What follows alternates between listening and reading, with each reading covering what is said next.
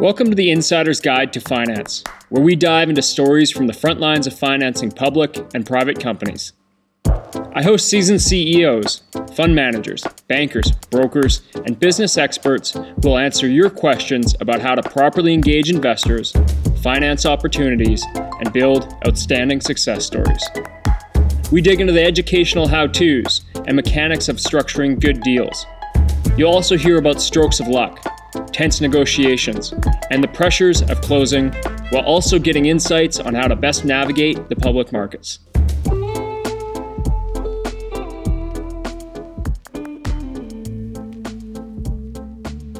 Welcome back to the Insider's Guide to Finance. In this episode, we dive into the enigma of family offices. Richard Wilson is the CEO of Family Office Club, and he joins us to take us into the black box of family office money and how companies can tap into this enormous pool of investor wealth. We also discuss, of all things, social media. We get into how he's used informal, quote-unquote, real social media posts and blogs to attract multi-billion-dollar clients to his business. At around the 15-minute mark of our discussion, Richard shares with us how social media has become a cornerstone of his marketing program to attract and engage some of the wealthiest families in the world. Out of amazement, I asked Richard, and he delivered on some great tips and tricks of what CEOs can do to start attracting strategic investors, mainly family offices. As part of this, he explains the trust curve and the 3 kinds of trust needed to receive investment from family offices. It's a really interesting perspective. I hope you enjoy this one, and I encourage you to check out Richard's free resources on his websites. These can be found at familyoffices.com, pitchdex.com, and centimillionaires.com. I'll put links to all of these in the show notes. Enjoy this episode. On the line, I have Richard Wilson. Richard, you're the founder of Family Office Club, and along with many things, you manage the fortunes of some ultra high net worth families and individuals. There's so much that you do, and I'm really happy to have you on the podcast. Yeah, thanks for having me, Corey. Appreciate it. What I'd like to do is start off with a bit of an intro of yourself, a little elevator pitch. Would you mind giving us some color about who you are and the Family Office Club and what you do? Sure. I'll keep it brief. Anything your listeners you think would want to learn more about, that's the purpose of the whole interview, I guess. But, Family Office Club, we have 1,700 plus registered family offices in the organization, and we host 30 live events per year in 9 different cities, mostly the U.S., and then Singapore is where we're strong, as well as London, but very strong in the U.S. And then we also have a division that works with people who are raising capital or working on investor relations called pitchdex.com. And it's an investor relations marketing agency. And we have a division that helps families set up their family offices, invest more effectively. And that's called Centimillionaire Advisors. So we're really helping them with the non-traditional wealth management part of their portfolio. So we don't trade stocks and bonds for people. We help them buy, pieces of real estate, invest into operating businesses, et cetera. Interesting. I remember first coming across your work on one of the LinkedIn groups that you have, and you were talking about how to properly pitch and how to properly engage investors. In this case, it was specific to finding family offices to bring in as clients to manage their wealth. I thought it was really interesting and compelling content, but you do a lot of work with family offices, and that is a really, I think, a misunderstood well of capital for potential companies. Can you provide us some color on that? Sure. Yeah, and it is really misunderstood. Everything from the name to what they want to how to find them. So a family office is really just an ultra wealthy family. And there are 2 main types. There's a multifamily office that's like a wealth management firm, essentially, that's more holistic and more catered to the person who's worth 7, 10, 20 million up to 50 or even sometimes $100 million plus. But many families, if they're worth hundreds of millions of dollars, they form a single family office, which is a organization just for themselves. They might still engage a multifamily office for their public market exposure and some help with estate planning, et cetera. But a lot of people at that level of wealth, the closer you get to 100 million or over, you sometimes want your own dedicated infrastructure to allow you to move quickly on direct investments. And I think that the term family office throws people, but also some families are private. Some are very public because of the nature of their business holdings or their personalities. But they have so many people coming after them all the time. It's connected to what you just said. The first way you heard about us was through LinkedIn.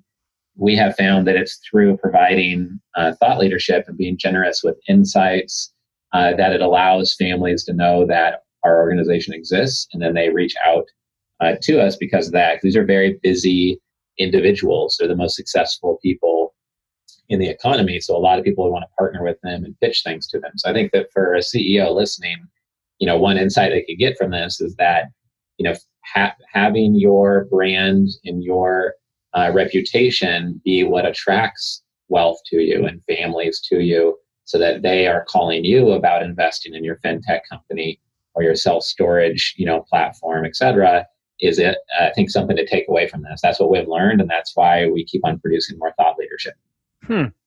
Now, I mean, these family offices, whether it be a dedicated family office or a multifamily office, they're managing the wealth of their clients. And what I understand is that those family offices they'd measure it, or they would manage it very similar to the way a broker would an investment portfolio for a client at a brokerage firm. I mean, obviously with a lot more, I would imagine, sophistication, but there's a degree of deal flow they would need to satisfy perhaps a desire to invest in a certain asset class.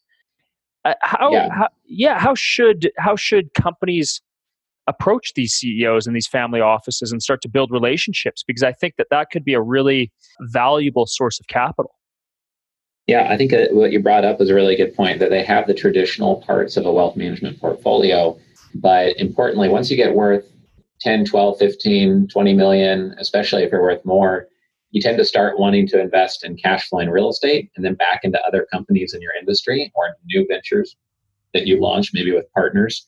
And so what happens is that most people's portfolio, when they're ultra wealthy, gets split into three components: a stock market public exposure component, which can be a pretty large component, a real estate component, usually cash flowing real estate for the most part, maybe some development.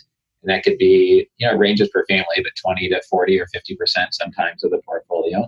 And then a section that invests in operating businesses. So I think if you're going to approach a family, it's good to know that, because just because they made their money in manufacturing doesn't mean they won't invest in something real estate related. Most families do invest in real estate.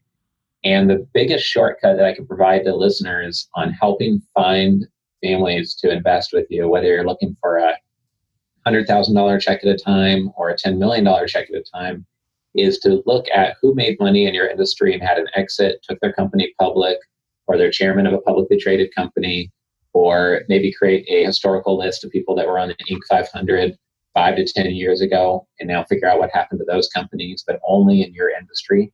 So one company I invested in recently, and I'm invested in another round, is a consumer products company. So I would look for other people who have had exits to invest, because they can add strategic value, not just money, and they're going to be faster to close because they already understand how distribution of consumer products work, what is the direct to consumer trend, et cetera. Just like a fintech company that I invested in recently, and one of my clients might follow on and invest as well.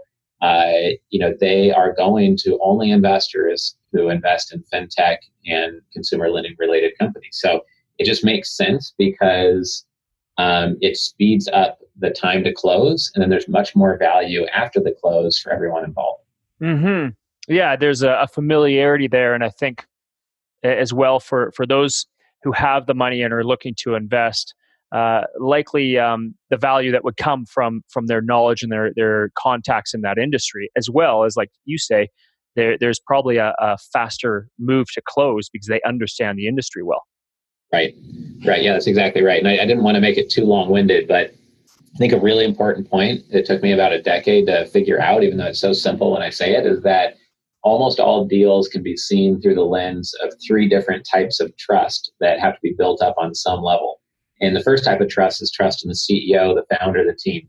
And the second type of trust is in the industry overall. And the third type is in the exact deal at hand.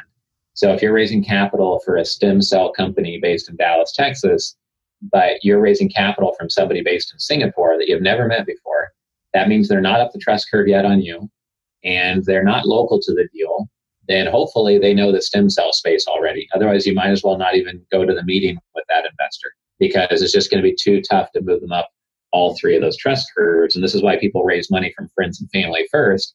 It doesn't matter if they don't understand blockchain. They might invest anyways because they're your brother-in-law or your father, or they went to school with you and they just trust you.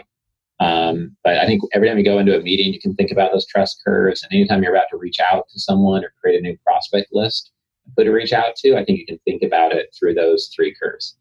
That's a really great point. And some of the best things I find with guests we have on is when they are able to put things in very simple lists to look at, and I can see that, I can picture that those 3 points are something that is such a valuable piece. So thanks for sharing that. I think that will go a long way. Now, with the Family Office Club, and then you mentioned your other business there on the pitch deck work that you do. Can you expand more there, some of the work that you do with your clients? And then also, some of those things that some tactics they can put at play to help them raise money, and perhaps, a process or a strategy which is really valuable that you find works well? Yeah, sure. So Family Office Club, I started it 12 years ago just to try to make the industry more efficient and transparent. We're lucky enough to be in the space early, and as it's expanded, we've been able to, we've hosted 130 events over the last 12 years, and we usually feature about 200 family offices on stage each year at our different events. And so we learn a lot from what they say on stage and from the work with clients. And so what we do is host 30 events. 9 of them are investor summits. The rest are workshops. And the workshops could be like our private investor advantage workshop we're doing in Singapore real soon here, or it could be a workshop on influence and persuasion for people that are raising capital, or a workshop just on pitch decks. We've got 5 different varieties of it. But the idea is that we are stronger as a company when we can take the lessons from, like today I had a phone call with a $10 billion net worth family out of Asia, but I also had a call with a $14 million net worth family out of North Carolina, and looking at the two ends of the spectrum and finding those golden threads of what are all family offices really looking for, what are most looking for, what's usually true, what are the best practices and trends. And then we dispel those and push those down through the training workshops that we provide. And then we have a Netflix-like membership model. So it's $99 first month, and then $200 to $300 a month to be a member. And at the $299 a month, you can come to any and all of the 30 events per year. And usually people come to 1 or 2 per quarter. But one of the big insights that is simple is that the relationship matters more than what you're offering them. So high conviction and trust in who you are, and alignment and long-term commitment, it matters more than the IRR you're promising. It matters more than the valuation that you're giving them. It matters more than the potential return that they could get. They need to really trust in the execution and what's being offered to them. There's an emotional component there then. Yeah, it's a big personal component. And I think at my events, sometimes I'll have a CEO run around and say, hey, I've got this amazing company. It's low risk. We're going to change the world, et cetera.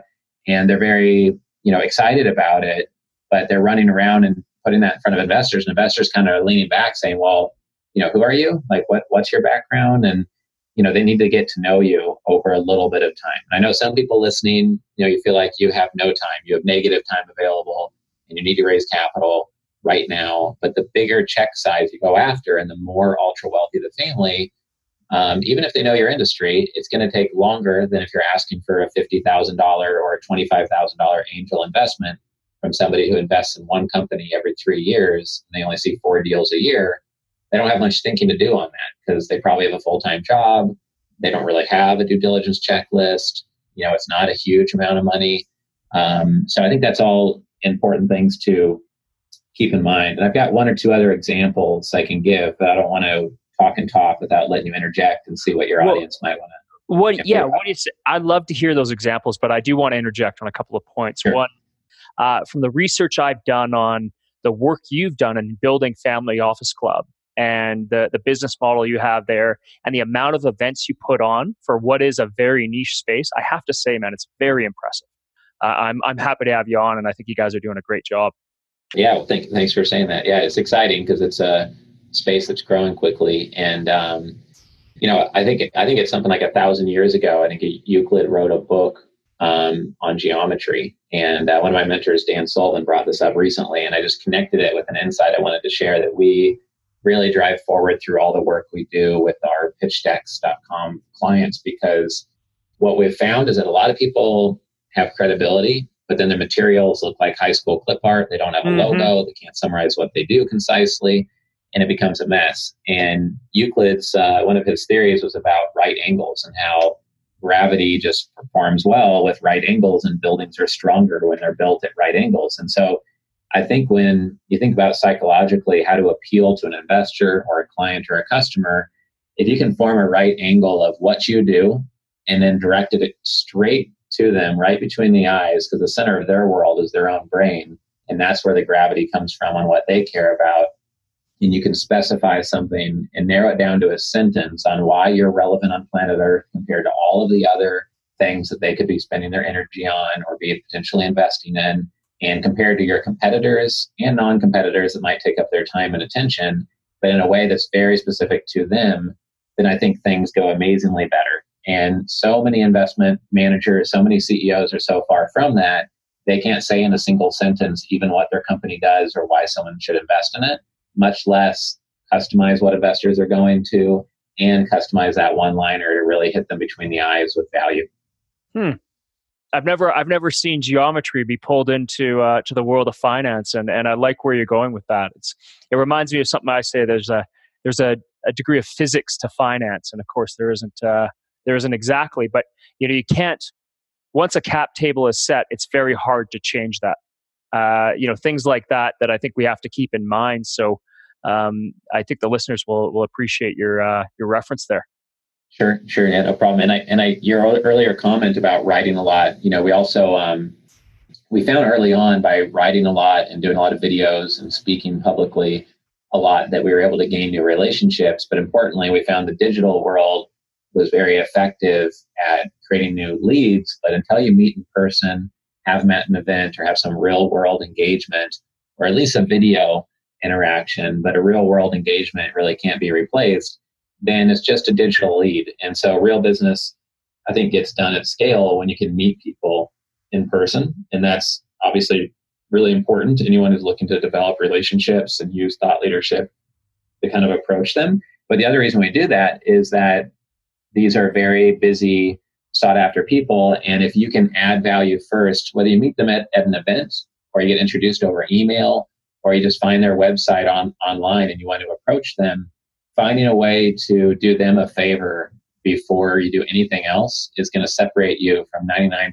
of people they interact with who don't even take the time to see who they are before pitching them. If you take the time to see who they are and you actually add value first and help them grow one of their operating businesses, make an introduction, point out something that could be helpful, or offer them something at no cost that would be helpful from your own operating business, then you separate yourself from the pack. You stand out. Can we touch on that? Because as I mentioned, I came across the work you do on LinkedIn, and the more I dug in, you and your team are all over social media, which is almost, people think, why would somebody with a family office or family office work be on social media?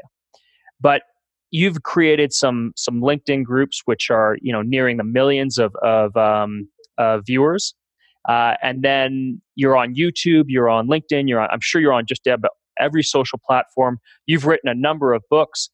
All of this goes forward, and I think it's a really important discussion to have, because social media and the world of digital advertising or digital marketing is playing a bigger and bigger role in promoting and expressing the potential of public companies out there. What have you found that works? Because content isn't easy.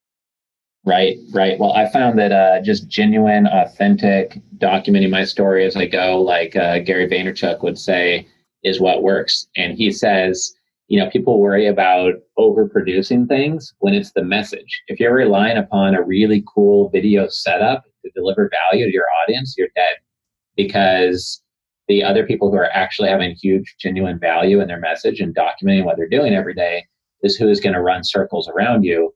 And what I found is that the people who worry about producing something that just looks amazing with graphics bouncing along. It looks like you're on CNN or something.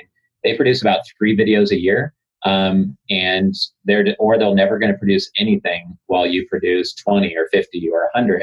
So I love that people are hung up on that, because that's what makes it so we have low competition. And people who don't think it works, I mean, that's why I don't have a ton of competition, but it works in different niches. And just in the last month, we have a meeting in New York with a $1.8 billion family office, and they cold messaged me through LinkedIn. I got a cold call from a $10 billion Asian family I was on the phone with today. And then we had a $2.3 billion net worth family come in with his baby stroller because of a Facebook on a retargeting ad we had on Facebook going where I live here locally.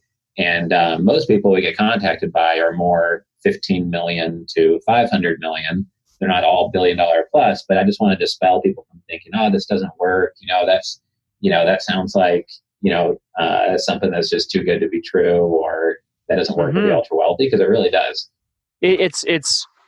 Man, it's so interesting. It's so cool to hear and to see somebody actually, for example, especially in the world that you're in this what would be, I think, perhaps perceived to be everything needs to be uber polished, everything needs to be perfect.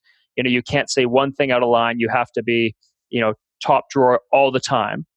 And here you are applying some of the practices of one of the most vocal social media experts out there, being Gary Vaynerchuk. And I think a lot of people look and go, I think Gary Vee's just full of it. But here you are putting it to practice, bringing in leads or relationships, which their wealth starts with a B. And that is incredible.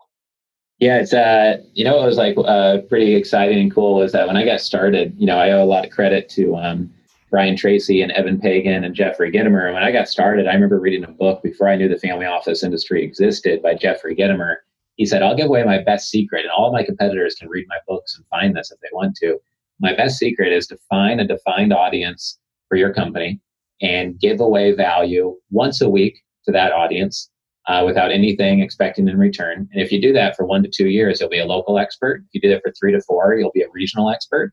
And if you do it for 7 to 10 years, you'll be a global expert. And I literally said to myself, I don't know when they do it on yet, but I'm the son of a bitch who's actually going to take his advice, because he just told me I'm not.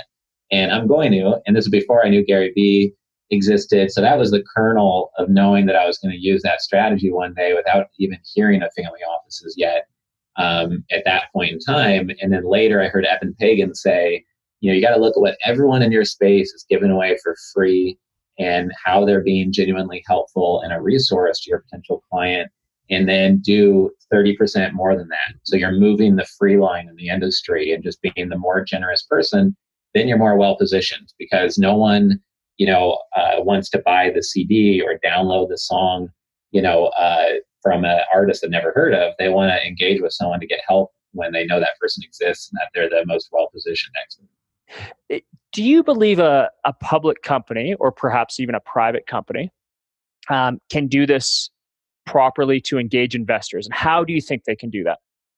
Yeah, for sure they can. When I got started, I had no debt in the business, no investors, no partners, and we grew this from the ground up with no budget, to a $5 million a year company with our, investment advisory division growing. So if I can do it, then, pretty much anyone listening can do it. It's just in what form you want to do it in. So a good tactic is that if you have 200 or 300 investor leads, that you could be sending them a printed just value 1-page newsletter once a month. That's just going to cost you $300 a month to create that, print it out, and send it. At our events, we say, how many people get 100 or more emails a day? Almost everyone's hand in the room goes up. And I say, how many people get one piece of thought leadership every day in the mail that's just pure value, and it's not selling you something, it's not telling you to invest or buy a timeshare in something, et cetera? Nobody's hand went up. No one even gets 2 pieces of direct mail a month that just add pure value that isn't trying to sell you something. But if you know that you've targeted the right investors, you can do that. You can target people based on people you've really met with in the real world. You might have 500 or 1,000 valuable prospects, retarget them on LinkedIn or Facebook. And, a big part of it is getting the right lead list. Like, who are the 500 dentists that are in your state? If you have a dental product that you're raising capital for as a CEO, well, then maybe raise capital from dentists who can try it out in their own practice or relate to what you're trying to do. And then they'll get more high conviction more quickly. And then you could put those 500 dentists into a newsletter that you send out each month or retarget on social media and just work those 500 over cups of coffee, et cetera. Hmm. Now, the word you're saying retargeting. I've heard you say that a couple of times, and with my experience in digital marketing, it's one of the most powerful tools to quote unquote chase people around the internet. Uh, how how does that apply to what you're doing, and maybe at a larger scale, because that's a bit of a jargon word that a lot of marketers can use. What lessons have you learned, or well, yeah, where have you failed in your digital marketing that you know a lot of other people will, and what can they avoid? Yeah, I think one failing is just not understanding what retargeting meant in the past. So I'm glad you brought that up. It simply means if you paid for someone to come to your website because they clicked on a Google advertisement, or they just found you via Google organically, or found you through getting your business card at an event, and they go to your website, then they might leave after a minute or two, and you don't want them to forget that you exist. If they didn't opt into an email list, there may be no other way to really get back in touch with them. So retargeting simply means somebody came to your website once, and now you're going to get in front of them on their social media channels because less people are opening their emails these days. The other way to use retargeting is upload a list of 1,400 or 800 leads from your CRM or your Rolodex, and then upload that to LinkedIn or Facebook, and they'll tell you, oh, out of those 800, 400 are matched accounts that we have at LinkedIn or Facebook. And then you can advertise just to those people that you know are very well qualified. So to get that out of the way, that's what that means. But the biggest mistake I've made is just not constricting things geographically enough. In the past, when I started, we would, advertise services for things in cities that I had no intention of going to moving forward, and would have a big spend. But then if you need to develop a relationship, it's hard to do so efficiently if your leads are all over the place. Hmm. So being at the beginning, when you have a small budget and you can grow it as you get an ROI, at the beginning I spent $300 a month on marketing and advertising at the beginning, because that's all the money I had to put up to risk. And then as campaigns work, you keep them, grow them. They don't work, you shut them down. Now we have over 40 different campaigns always running, and we spend anywhere from 25,000 to 90,000 a month on marketing and advertising. But a lot of that is to fill our events. So most people listening here won't have to spend that much. But the lesson is that if you are raising capital for something and you're based in Singapore, then start in Singapore and start with demographics that are very targeted to your industry, or figure out how to make it so that you're only advertising in the 3 cities where you're always traveling anyways. And it'll be very easy to meet with any leads that come from those cities. And that goes for advertising a product you might have as a CEO, or to attract investors. Huh. It's so cool to hear. Job well done. I'm looking at time here. I know that you're very crunched for time. Could we a couple more questions? And is that good Yeah, for sure. you? Yeah. Yeah, no problem. With all of your experience, and I really want to bring this back to thinking about the CEO who perhaps they're leading their $50 million publicly listed venture, or early stage company, and they need to raise money or engage investors. From all of your experience, if you were to put or to be in those shoes, what kind of closing advice would you have for that CEO, and perhaps even take it a step further, for that CEO looking to engage long-term money with families? What kind of things should they absolutely remember and do? I think it's to keep open-minded on how you structure the deal, because a lot of family offices are entrepreneurial in nature, and they may want to approach it with a gross revenue royalty approach, or a convertible note, or debt plus equity, or provide a line of credit plus invest equity. So I think the open mind is really important, because people go in with their term sheet that they spent $20,000 with an attorney with, and they say, okay, well, here's the investment opportunity. And the family might say, well, would you be open to this? And they say, oh, no, it's only this way. But then they might lose out on a major anchor investor that could have helped them raise the rest of the capital. So I think that that's really important, to have an open mind.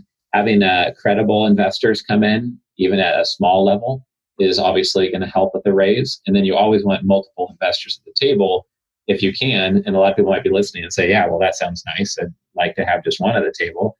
But one thing you can do is figure out who that target investor is, then figure out where they congregate. Where is there a dental association? Where is there a group of CEOs that are in the consumer product space that are at a very high level, or some of them are even publicly traded companies where they're probably doing acquisitions every year, and just figure out what events they go to, what associations they're members of, or in your own city, what associations and nonprofits and clubs are the family offices in, so that you can join those and naturally meet them without trying too hard.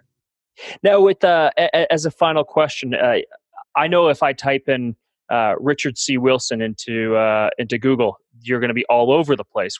Where can people follow your work, and where can they connect with you if they need your services?